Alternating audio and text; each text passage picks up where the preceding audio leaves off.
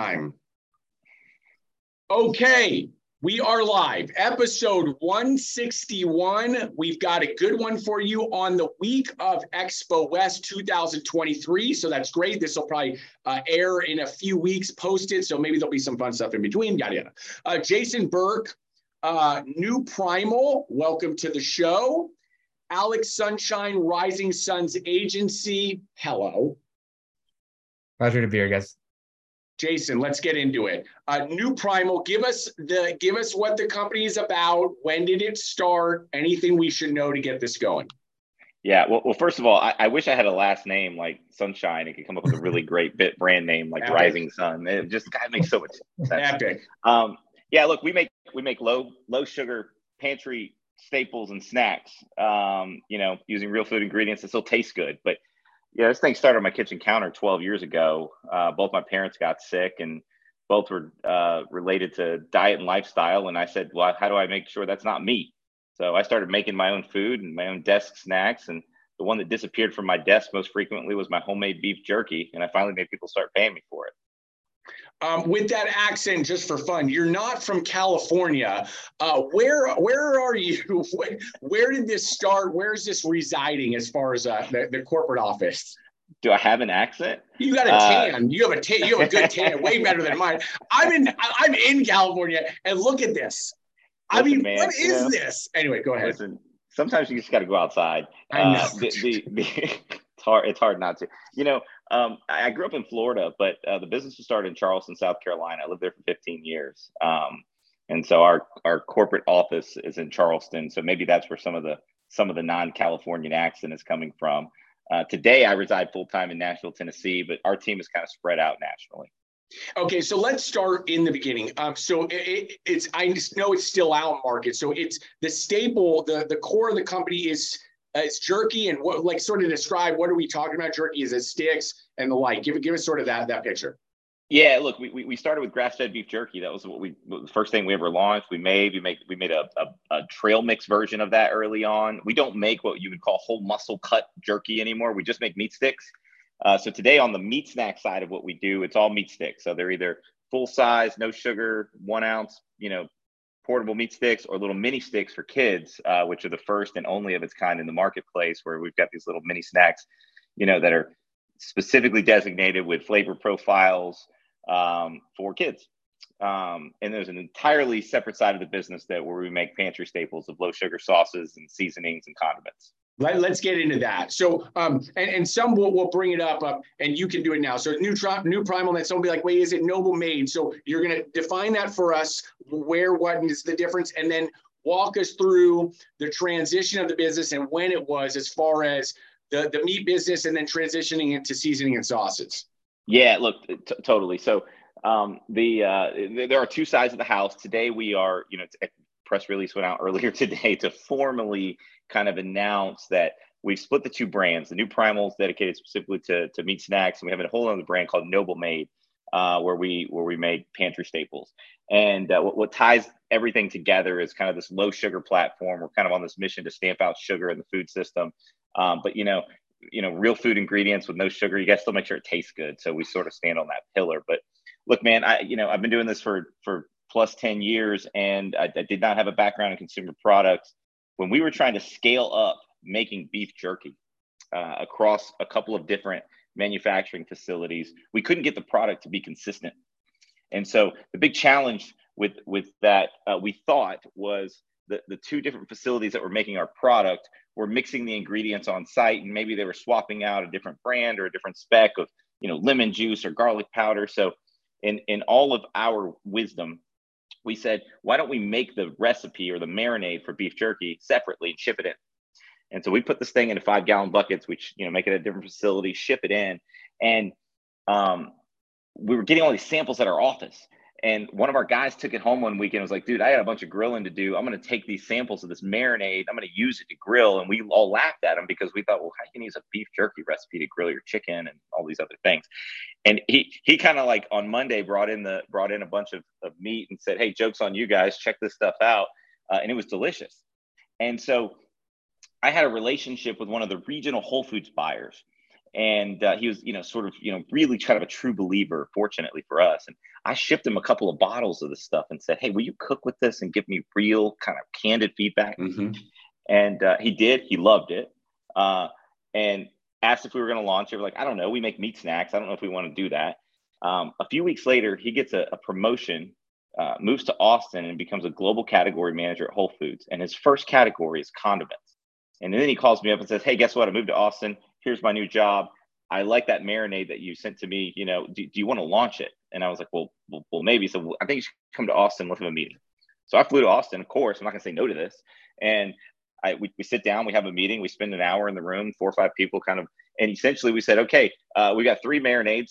We have a classic that models after our classic beef jerky, a spicy, which modeled after our spicy beef jerky. And I said, well, we can't just put 2 on the shelf. We should at least put 3. Let's make one that's, maybe more fish or poultry centric. Let's call it citrus herb. And we literally did this in the meeting. And then he said, great, the category resets in 3 months. You've got basically about 30 days to commercialize this, get a label on it, get it ready to go and ship to the distributor. And so our first national launch at Whole Foods was a marinade product. Long story short, it performed really well. They called us back 6 months later and said, what's in your innovation pipeline for sauces and condiments? And we said, nothing, we make beef jerky. And they said, well, we think you should, and here's some opportunities. And we started collaborating. And then suddenly, within an 18-month period, we had 8 products on the shelves at Whole Foods nationally that were not in the meat snack category. And so we went, holy cow, we suddenly have a whole separate kind of brand over here. If we, cross this category further and go into dressings and other things, do we still call it New Primal? Do we still want it to be kind of that aggressive, or do we need to kind of rethink about how we think about this entire brand? And so that started this kind of slow multi-year process of, what do we call it? How do we position it? Do the consumers cross shop and all of those things? And I think we've discovered that, some of all that exists, but I just felt like the word primal was too aggressive for the category. There might be another brand that already plays in condiments and dressings with one of those names. And we felt like the word noble could speak really to the character of the product and the ingredients inside of it. And so, today we're fully separated in how we run the 2 operations. And giving both brands the platform they deserve. Interesting. I did not know the story. I think it'll be fun for anybody who listens to that. They can rewind it and take those few minutes and listen to how they sort of morphed into by chance, by basically luck, timing, God's grace, and of course the foundation of having a company and people that a partner could go to and discuss opportunities. I think it not only it happens a lot more, I think, than people realize, but it only happens to certain people and or groups because there is that requirement and the need for the person on the other end of the table, i.e. the founder and or the team behind that, to be able to execute. This goes into the bigger picture of just life in general, as far as when it talks about business, it's all about execution. It's all about execution. All the other stuff is so ancillary. I just said this to a friend this weekend. We're looking at something, and you could hand the playbook. Like I could write out the entire playbook, you two, of like how you could potentially win in this space, right? And hand it to like 50 people. 48 are going to fail. Because it's literally the execution. It's that and just having the ability to be long-winded, because this takes time and it sucks a lot of it. So anyway, that's a whole other topic. Yeah, Mark, there's a guy, I don't know who it was. I've probably used it 3 or 4 times, so I consider it mine now. But someone really, maybe, I don't know, someone far more accomplished than I will ever be said, ideas are easy, execution is hard. And I think you're spot on. In fact, I said that on a panel recently on stage somewhere, and people quoted me, and I'm like, I'll take it. But someone way smarter than me said that. But it's exactly true. It's far harder. And I think there almost has to be a level of stubbornness in you as you continue to execute. You just won't give up and you won't quit despite how many times you get knocked down. I think to win in any space, if it's specifically consumer products, you and I could elaborate on all of the challenges that we face on a daily basis. Yeah, you have to be extremely bold to do. I always say people think we're when I'm talking about it, I talk because I'm in CPG, so I do focus more and my attention's there, and a lot of the topics are driven around it. But it is any business. Like I'm here in the Bay Area, California. Like I have tech buddies and all that. Like it's not any easier over there. It sucks over there too, right? Like. The ones that win are, again, the ones that have the ability to go the last miles. And those miles are way, way out there. They're not anywhere, it's not 2 years, 3 years down the line. Now, again, all the other pieces to that, much of which people don't talk enough about is, well, how do I get those miles? Like, well, you need capital, you need access to it, you need access to more of it, you need access to more. Like, people really like to shun that for some reason. Like, they don't talk enough about it. And there are reasons why many of the ones are able to even get out there, because that's really what they had, was access to capital. I can call out multiple brands where their products sucked. They hired bad. But they got the extra miles afforded to them because they had access to capital. And yes, I'm one to admit that sucks. Like, that's just how life is. It's an unfair game. I call it the hand you were dealt. It's the reality that we live in. I went there because I had to. Anyway. Walk us through then. So where are you now? Like, I'm going to see you tomorrow or next couple of days here at Expo West, but like, where are you now as far as a company? I know David, shout out, we'll get to the collaboration that we're doing and we'll talk briefly about it, But what are you guys doing right now to sort of stabilize the business? It's very murky out there. We all know that. Like, what are the core tendencies to the business today? Yeah, look, it's interesting. We, two things. One, I think in the wake of some of these big food movements that we've had over the past, call it decade, paleo and keto and carnivore, and you could kind of go down this list, right? And, I think there will always be some sentiment in those movements. They will always linger. I think they've done they've done a service, a positive service for the food industry at large, I think, in general. But in the wake of all of that, people are becoming more and more aware of, the sourcing of where their meat and poultry and eggs come from. I think people are more aware of the ingredient panels and how to read them and what food, what these things mean. And I think people are becoming very, very keen on the impact of sugar in our diet and in everyday foods. And so what's left in the wake of that for us, we think it's low sugar, right? So I think positioning the brand and making sure that we're communicating to the consumer in a way that they understand and they also feel included. Sometimes some of these terms, the term paleo, someone might feel like they don't fully understand it. And so that maybe they shouldn't try that product. And so they kind of shy away. And so I think it's like, look, we got to make sure that we're messaging and meeting the consumer where they are and what they're ready to hear. And sort of, we've always been a low sugar brand, but we never stood on it really, really proudly as a pillar because we said things like paleo or Whole30 or whatever it might be. And I think that, there's a portion of the consumer base that might be, I don't want to say turned off. That's the wrong word, but just maybe a little bit more fearful to interact with that positioning. So from the first answer to your question is we've kind of repositioned how we think about, holistically, how we think about the brand and how we message that to consumers. But Mark, for the past, past couple of years, the two big things that we've done is we've shored up our online presence, making sure that, in sort of the peak of the COVID cycle, we had a presence and we could meet the consumers who wanted to shop online and didn't go into stores anymore. And so we really had to invest heavily time, energy, money, resources, people into those channels. That's one thing. And then two, we spent the last year and a half rationalizing SKUs. We just realized that, we went very wide very quickly. We, grew our assortment across multiple categories, which we still have. However, we had to get really clear about, what poses the biggest supply chain risks, what it has the most margin impact to the business, and then what are consumers resonating with the most. And so there were hard decisions we had to make, products that I'm emotionally attached to, that we said, hey, look, you know what? Today, this just doesn't make sense to sort of keep. We need to dedicate all of our resources and concentrate them on the best-selling items that we have and making sure that, they're given the appropriate time and energy. And so I think, last year we cut 12 products, and there's probably another half a dozen or so slated in the first half of this year. So call it 18 SKUs out of our portfolio, and that's pushing towards 40% of the portfolio in the past year and a half, and that kind of cleans it up for us quite a bit.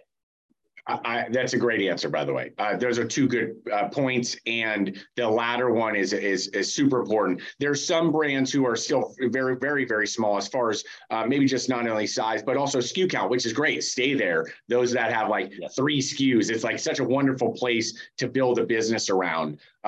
Even for us, we cut our cereal line. Like we made those hard choices and are continuing to, and we're struggling. Like, we don't know if we're going to make it. Like, people know I'm very transparent. I don't know if we're going to make it. We're like hanging by a string here, but I do know that while I'm trying to hang on here, right, I'm still doing all those things that need to get done. Like, and so it's so that it kind of all meets in the middle. Like, if we do hang on and I do find that correct financing, we've done those other things like SKU rationalization and diving deep into the things that are actually working for you, which aren't just working for you, let's just say turn rates, velocity, and things like that, but the things that your response by customers, like actual valid response by customers, consistency and response. I love that product, and it's said multiple times. And then the financial piece, the unit economics, like, does that have margin? Because it does suck to say this. There might be a product that you think has legs, but if it doesn't have the unit economics, it just doesn't work. We can go on for days. So take us out. Take us out on your side, and Well, it's, someone asked me that recently. They said, I actually did an interview with my buddy Ray at Taste Radio, and we had a really, really good discussion, maybe one of my favorite discussions of all time. And he was talking about sort of this prevalence in conversation around profitability for emerging brands and how it's become, so important suddenly. And, my comment back to Ray was, it's not that it's suddenly important. I think good business fundamentals have always been important. I don't know where, good unit economics ever became like this idea that you just deal with later. Mm-hmm. And like, it's always been important. Maybe sometimes, bright-eyed entrepreneurs get really excited and want to launch something and just think that it will, eventually work itself out with some economies of scale, but that's rarely the case. And so I just think that, sometimes being able to take a really hard, realistic look at yourself and your brand and the things that you make is really important. COVID gave everybody the ability to pause and do that. And if we didn't do that, then I think we missed.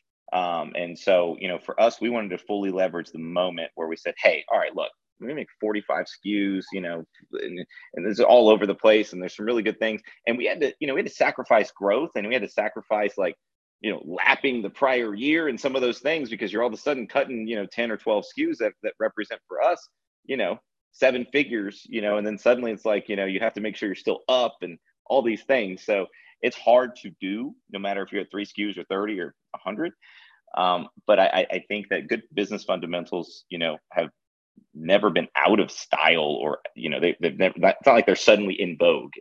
They've always been here, and we should always have been practicing them. Agreed. Yeah, I agreed. On the back of it, I've been saying it.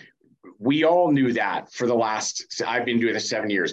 I've known it. Everybody's known it. We just haven't acted on it properly. And so now this new tidal wave of rhetoric is coming up. Oh yeah.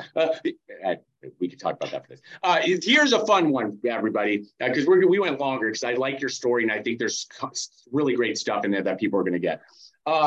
Sorry. It's beautiful. Noble Made, I1 Organics collaboration, Buffalo Ranch. By the time this comes out, which maybe we'll earmark this right at the beginning of April, which is roughly when. Collaboration, Buffalo Ranch sticks, delicious. I don't know what that was. I had to get it set up for that. And it will be exclusive at Sprouts nationally. Bang, bang, bang, bang. I was going to do bang, bang 3 times just because it was bang, bang. Okay. Feels right. Jason Burke, that was epic. We're moving over. Alex Sunshine like you said, Jason, I'm staring at the sunshine. Northern California, go Dubs. I said it again. Anyway, it's Rising Suns Agency 2-minute elevator pitch. Here we go. Yeah. So my quick elevator pitch to you guys is, so I have a background in corporate sales, and I actually dated an influencer 5 years ago. And on the side, I was helping her do like her press events, her Instagram growth, all her brand sponsorships. And I just decided to start my own agency in 2019 on a whim. As always, somebody who wanted to be an entrepreneur, as always, someone who looked up to Jerry Maguire and wanted to be a sports agent. I felt that in the modern day, that influencer marketing was kind of like the modern version of Jerry Maguire and being an influencer agent. So I went out on my own on a whim, started my own boutique influencer marketing agency. And essentially, I'm connecting influencers to brands. And, one of the things that I'm most proud about in my space right now is that I think everybody that participates, and not just the influencer agents and the influencers, but the brands as well, are partaking in this marketing channel that's such an early adoption phase. So if you look at any part of advertising right now, everything else kind of has like a long history, like billboards or newspapers or radios, whoever you wanted to advertise. But influencer marketing is like a decade old. Like, so for me, what's so interesting about my job in my industry is we're constantly shaping the narrative around it. We're basically determining what's really, considered effective and not effective. And as someone who's a chess player, I'm always looking at, and a business owner, as what's considered to be the essential ingredients of making an influencer marketing partnership successful. I've done over 225 brand deals, and I've worked with so many founders, especially small to mid-sized brands in food and bev. And, I've always had a hard time, sending a quote for, $10,000 for a post if they're, not generating even close to a number of sales. So I've always come from a place of empathy and not just learning about the products, but the business strategy as well, and making sure that it's economical and scalable. And, everything that you guys have shared and all the pain points is, taking a chance on starting a brand. I really want to make sure that I'm delivering, value proposition in my space. And, I love what I do every day. I've enjoyed this podcast so much, and you having me on this, it's been a privilege. So, and learning from you guys. So, that's my company, Rising Agency. And I hope that's in a 2-minute span. I'm sorry if I went over. It was beautiful. I was going to go deep on the dating of the influencer. I had like 4 things. I was going to fire them off. I'm so mature now. I'm just mature. I'm at a different level, where I'm at in my, life right now. So I'm leaving it alone. And I'm just, we're going to close this out beautifully. Alex Sunshine's info, Jason Burke's info. Appreciate you both being on. Jason, I'll see you this week. See you, man. Thank you.